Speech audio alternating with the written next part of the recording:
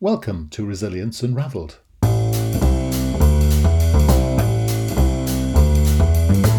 Hi, everybody, and welcome to Resilience Unravelled, a podcast that examines all aspects of personal and organisational resilience. A huge, all-encompassing subject that covers the ability to thrive in life by harnessing your cognitive, emotional, physiological, and contextual abilities. I share stories from people who have thrived despite remarkable obstacles, as well as highly successful practitioners and experts across a range of topics. And this podcast introduces their amazing stories and expertise, as well as my own reflections, perspectives, strategies and tips, which come from my own synthesis of themes and trends from wider learning. You can go to qedod.com/extras to access offers, tools and resources, including free articles and ebooks. For those of you that would be interested in supporting our work and contributing more proactively, you can find our new Patreon page at patreon.com. Then search for Resilience Unravelled. So, let's get started. Enjoy the show. Hi, and welcome back to Resilience Unravelled. And today with me is Jeffrey Hayzlett. I'm very much looking forward to our conversation. But just a quick word, I might have a little bit of problems with sound today. I'm in a funny place, and sometimes that can get away in the sound quality. So bear with us if there's some excitement in the sound department, and we'll do our very best. So first of all, good afternoon, Jeffrey. How are you? Wonderful, Russell. Thanks for having me. With sound, we have to do as best we can for the listeners because we're inside their head. Yeah, So, yeah, being inside their head, the sound's always important. So, thank you for taking care of that for everybody. no worries. Well, Jeffrey, I can hear from your accent that you're not in the UK by the sounds of things. Oh, well, you may be, of course, but you sound as if you hail from foreign climes. Where are you from? I do. Although my family came over from Ireland back in 1757 into the United States. You're catching me right now on my ranch in South Dakota, which is for those of in the UK or for around the world that are listening in. It's in the middle, the upper middle part of the United States, what's called the Great Plains area. If you ever watch the movie Dances with Wolves, that is South Dakota. That Ooh, all of that terrain is South Dakota. So. huge space. It is. I've got a little ranch. I'm looking outside the window right now, and there's a river in front of me. I own the oldest bridge in South Dakota. It was built in 1898. Of course, that's just modern times for you guys in the UK, but that's old time stuff for South Dakota. It's an old steel structure bridge, about 170 yards long. So it's kind of fun to have that history in my backyard, so to speak. Yeah, and have you got cattle in the ranch, or is it We, just a? we yeah, we do. We've got a couple of horses and some cattle, and we mostly raise beans and corn. So most people would call it a farm, but so many people who don't know about farming or agriculture, they just call it a ranch. So I just go with it. It's a lot easier to say a ranch. It's quite glamorous as well. Let's be honest. I wish it were. It was a lot of hard work. I'm sore from yesterday. I spent It's the weekend out and about on hauling wood is what I did this weekend. So yeah, got back from a big event in Dallas and speech and a couple speeches, and then decided that this weekend I had to get some other work done outside. perfect. Well, tell us a bit about yourself and what it is that you do. I bought and sold over 250 businesses in my career, about 25 billion in transaction. I'm a former Fortune 100 officer, traveled around the world, on the global. I had global responsibilities. Then I went on to do my own TV show and podcast for CBS and for Bloomberg Television Business Network. I did that for a while and then started the C-Suite Network, which we now lead, which has you know over 350,000 members and hundreds of podcasts and television shows and of course lots of great business authors and consultants and trainers and speakers. So we've been busy the last couple of years building that. And is this instead of M&A, bought and sold, or is this as well as? Yeah, no, I still do that. I serve on 14 corporate boards today. Four of them are publicly traded companies. A few of them are mine. But I still do a lot of that work. I've got a big transaction closing this week, which will be great. Heading into our, 4th of July week, next week. So I'm pretty excited about that. I'll have some money to spend, so to have available. Yeah. So I still do quite a bit of that. I do a lot of executive consulting or strategic consulting to companies on hyper growth. That's kind of what I'm known for, is being able to build brands fairly quickly, and in building brands, or at least the visibility of brands, very quickly. Brands take a while. I mean, brands nothing but a promise delivered, so you have to make sure you're delivering on all the promises. But in terms of being able to discover brands, reach discovery, and then conversion is really critical. Yeah. So what's the secret of hyper growth as opposed to adequate growth? Be good. The biggest part is to be good. Everybody needs to sit back. They like to build the next best widget, but it doesn't make a difference. You build the next best widget if it doesn't capture customer behavior.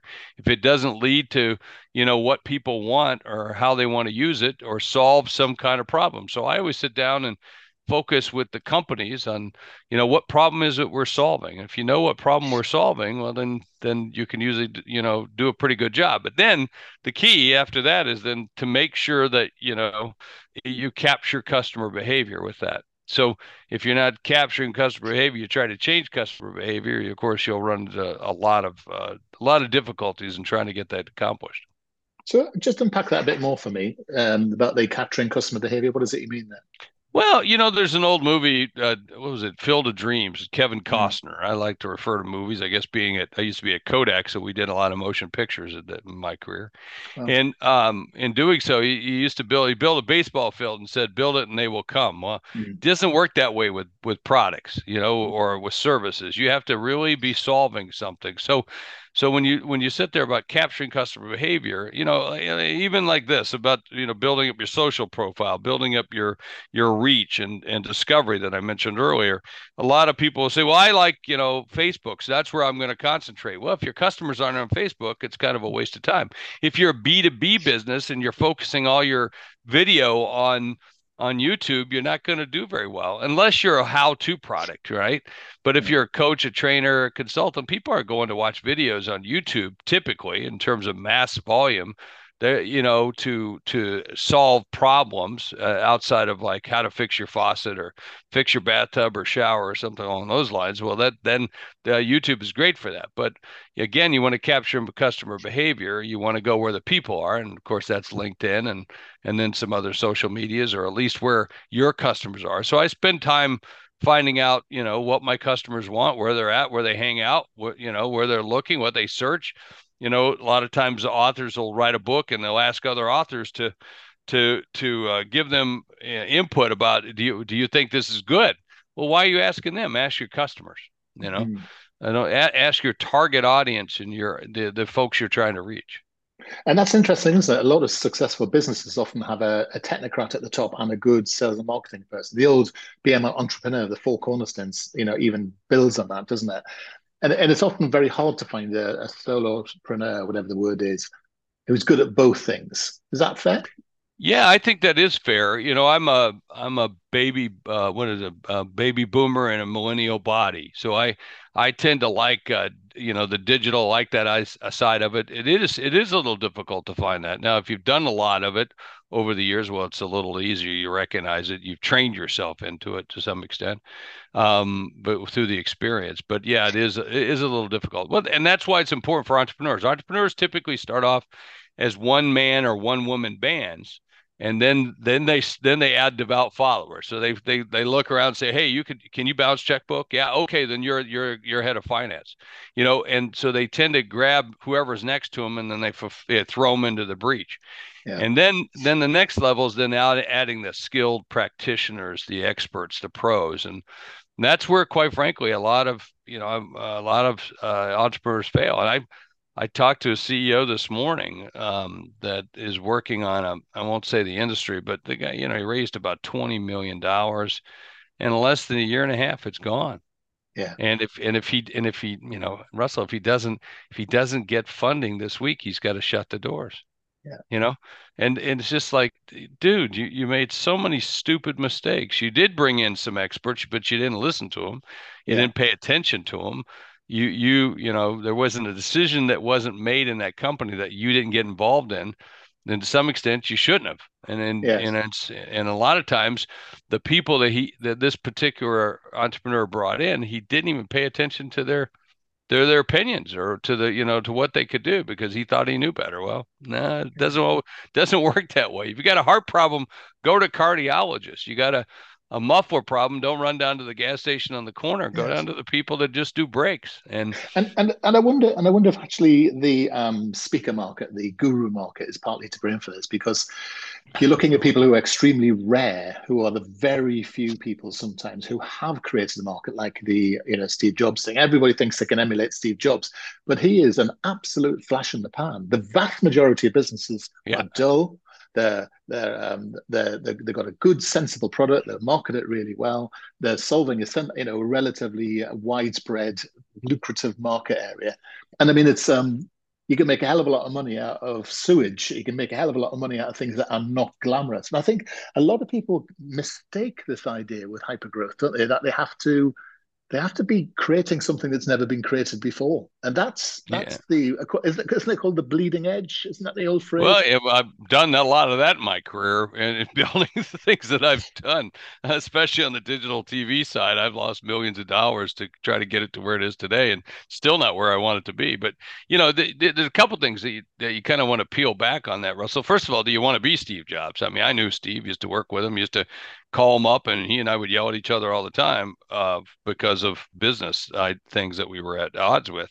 He wasn't the nicest guy in the world, but nonetheless, I don't want to disparage him in any way. He did a good job, but Yeah, you just got to decide. You first of all, be yourself, whatever that is. Be yourself, be authentically you, and by doing so, at least you don't have to explain yourself to a lot of other people.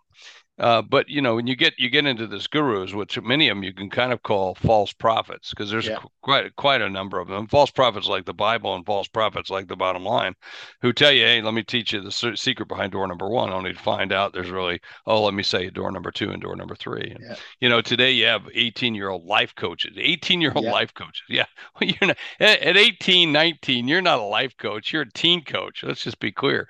yeah, So and social's kind of done this to us a little bit. Some people started believing that the model was the flash, rather than the substance is the real model, the mm, the doing, the bottom line, the experience. And some of this other stuff is just, somebody who builds 2 million followers on Instagram, and then she's hired to sell t-shirts as an mm, influencer, and mm, she got paid a lot of money, and she sold two yeah, t-shirts. yeah, That tells you about her engagement. And it can't all be flash, and it's got to be real substance to it. And I mean, that's what a brand is. A brand is nothing but a promise delivered. So what's the promise? What do you want to deliver? yeah. Yeah, and I mean, we always go back to the old fundamentals of, we work in a capitalist world, don't we? So we have to use capitalist theories and models to make a capitalist organization work, because otherwise, you can't operate something that's bizarre in a world that's not constructed that way, except, of course, for the very, very few people that can. And this is my point, isn't it? But actually, all we hear about is those few people, and we try and create this. I like your thing about the flash, because there's also the pan, isn't there? And Yeah. you've got to create both. You've got to have that thing of solidity and longevity, and you have to constantly learn from your mistakes. And those business people who aren't making mistakes aren't taking risks, I would suggest. Yeah, but even like let's take Steve. Steve had a wonderful team around him. Some of the great minds, the Yeah, CMOs, the CFOs, the CIOs, head of technology, Wozniak, who was just, brilliant. If you ever have a conversation with Woz, who I've had a chance to interview many times and has been a friend over the years, he's wacko. I mean, he's just off the charts. You can tell deep down this guy is deep, and his mind's always churning, different things going on. And you've got to be able to attract that. And I think that's important for a leader to do in business. Is you could certainly be the flash, and I think it is important for brands, the leaders of the company, to sell the business, because if you sell yeah, you're selling the business. Sell the business, sell you. And I think there a lot of people love the personality of that, so where the companies take on that. And we miss that with some companies, but I think the companies that have been somewhat enduring to us, like Nike, like Apple, like so many others like mm, that, they always had that sense of personality, and they always had some fairly great leaders or visionaries. I mean, look at Elon Musk right now with everything he's touching, right? Same kind of thing. And to some extent, Bill Gates was like that with Steve Ballmer and Paul White and the team. But Yeah. they, what's really good about those businesses at the very top, boy, did they have some people around them. You But know, also there have been lots of other big businesses like that which have crashed and burned and disappeared. Kodak's one. They yeah, outlive their usefulness, don't they? The the Hewlett Packard thing. they Businesses have hubris. to they have Yeah. to actually evolve and grow, don't they? Oh, Businesses are like people in that sense. that's my theme on all four books I've written is Yeah, change, adapt, or die. yeah. Right? Because that's it. We failed at Kodak. We failed the mirror test. You looked in the mirror and said, "What is it you're trying to solve?" They would say, "Well, we're a film company." Well, Kodak was never a film company. They Mm, were an emotional technology company. I mean, they invented Kodak moments. They captured. They made, managed, they moved images and information. M3I squared. That's what they did, and yet they forgot that. And so therefore they concentrated everything on saving film, doing film. That and the hubris of that success is what killed them. I mean, they invented the first digital camera, sold it off to Apple back in 1995 yeah. with all the grace of an anaconda squeezing a rabbit. I mean, they were that powerful at that time, and almost really just did things wrong. They did things like they bought a company called Photo, which was a place to store your photos, and they renamed it the Kodak Gallery. I mean, when I got there, I said, "Why did you guys rename this thing?" And they go, "Well, it's Kodak Gallery. It's Kodak." And I go, "But a gallery is something that you go to once a year, maybe, or you put stuff and you got to go dust them off." I said, "That's Photo was a celebratory brand, and Mm. Kodak was a celebratory brand, but yet they drove it down into the ground." So yeah, And it's interesting that what you say there. It's interesting that you talk about two things. You talk about they forgot and the hmm hubris. And I know and they're hmm two very different things, aren't they? So, yeah, one is carelessness, and one is lack of competence. And it's and that's a deadly thing because actually, if you're going to make mistakes, it's how quickly you can bounce back. Because you can argue that any bit, like you said, any business must change. We've got to learn the lessons of that change as well, haven't they? But yeah, to forget yeah. is really You that's you terrible. typically forget. Here's how you forget by starting to tell stories about yourself. Mm. When you start Viva telling voce. stories about yourself, then that's when you really kind of forget. When I first got to Kodak, the first day I was there, they told me and made a presentation. As chief marketing officer, I'm coming in. They said, "Mr. Hayzlett, every day someone comes to our website.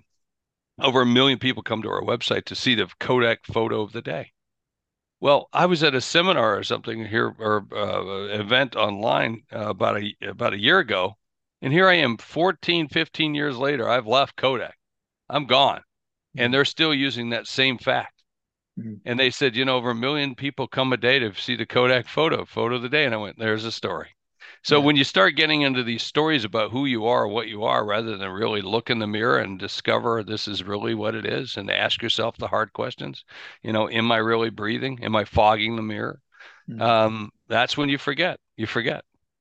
And part of building an organization is to have that phenomenon, that event. I can never say phenomenon. It's one of my tricky Yeah. words. Don't know why I tackle it every single time. I Never have that. mind. I have Yeah, I have verbal dyslexia myself. So yeah. I just sound like the Muppets when I tackle that one. Anyway, but there's the concept I think which is really the true nature of entrepreneur is this idea of the overnight sensation, where actually you've been working under the radar for 10 years, and then yeah, suddenly you catch fire, and that's an interesting series of events that can happen these days, isn't it? it Teach is. me, It teach me is. how to say it. Feel Well, free.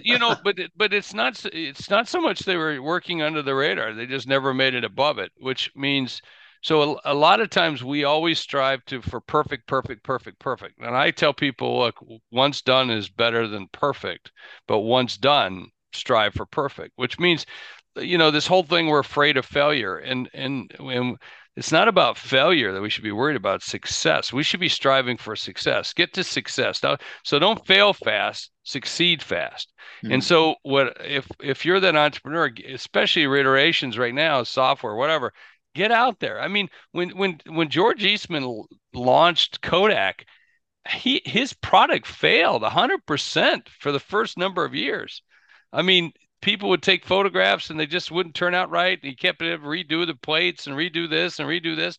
And he did it for years and replaced all that stuff. People would send it back to him. And you got to imagine what it was like to send plates back or film back at Yeah. that time was really rough in the 1880s.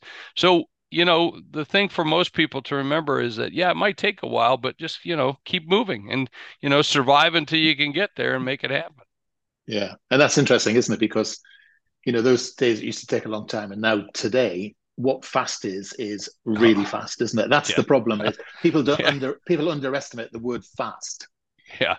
Well, and COVID helped do that or cause some of that. Days became weeks, weeks became months, months became years. And now I think if you look back over, Russell, I think we forgot that whole 2 years. Yeah. I know. First of all, we'll never go through it like we did before. It'll never happen again. I mean, people just won't stand for it. But the biggest piece of it is that it's gone. It was like 2 years. Now it's taken out of our memory, and it's like whenever that March 13th day, the Friday the 13th, it was that day. Then to really what was January of this year, boom! It's like, yeah, we're done. Yeah. Let's go. Yeah. Yeah. And that's a powerful thing, isn't it? To be able to forget the past. That's difficult because I, actually it is I'd like to focusing on the forget it future. all. Yeah, Yeah. I'd like to forget it all. It was a Well, tough time. It was yeah. one of the most difficult times for everybody. But for what I would call for folks like you and me and others, business first responders. We talk about the first responders, and I'm not comparing us in any way, shape, or form to those that were, in the hospitals and working because there were a lot of people who died and a lot of people who were saved certainly by the first responders. But our job. I mean, look, I couldn't sew. I don't. I'm not a doctor. I'm not a nurse. I can't sew a mask. I don't even know what to do. But what I could do is help people with businesses. And I never worked so hard in my life as I did during Yeah. those 2 years. I mean, I was exhausted. I mean, every single day, just from the sheer, like trying to motivate, inspire, educate, and help anyone that we could in different ways. And it took a toll, physically, mentally, and also, on the bank account a little bit too. Yeah. But at the same time, we come out of it stronger. Yeah. And there are lots of businesses to acquire that went to zero, which were Yeah. worth acquiring. It's that old thing Yeah. about look after your money in the good times because actually you really make money in the poor times. And actually, we've got a potential recession coming now. This is the time to really be thinking about strategy and investment and such like, as long as you've made money in the good times. And Exactly. and the trouble is, a lot of people have never known the bad times. They've actually just seen the upturn. They've never seen the bit where in business is interesting, the tricky times. Well, if you think back over the recessions that we've had and the worldwide recessions that we've had since 1900 all the way through, some of the greatest companies in the world were born during those recessions. General Yeah, Motors was born. Let's go into Hewlett Packard was born. Apple, Microsoft were born during yeah, that time. CNN, here in the United States during the last recession that we had in 2008, 2009. I mean, some of the biggest icons we know today, Airbnb, Uber were born during the middle of that recession. So, yeah, my point is never waste a great recession, never waste a great, good crisis. Find an opportunity because when there are bad times, there's also can be good times. Many companies had double-digit growth during that time period. Pet supply companies, yeah, obviously accounting, financial companies did well. Dollar Tree, which is here in the United States, did well. I mean, and then companies like I said, Airbnb and Uber. Who would have thought that 20 years ago that you would have let your daughter get into a car at 1 a.m. if she's been out drinking with somebody she doesn't know. Or yeah, you would let someone come over, stay in your house, sit naked on your couch, and they'd pay you money for it. No one would have thought that you would do those kinds of businesses. Yet look at them today, juggernauts in the industry. yeah. Well, it's that smashing the industry, isn't it? But also, see, as you say, seeing the opportunity in a crisis. That's good. Yeah. So, for people that want to know more about you, find out more about your work, consume some of your excellent materials, where do they find out more?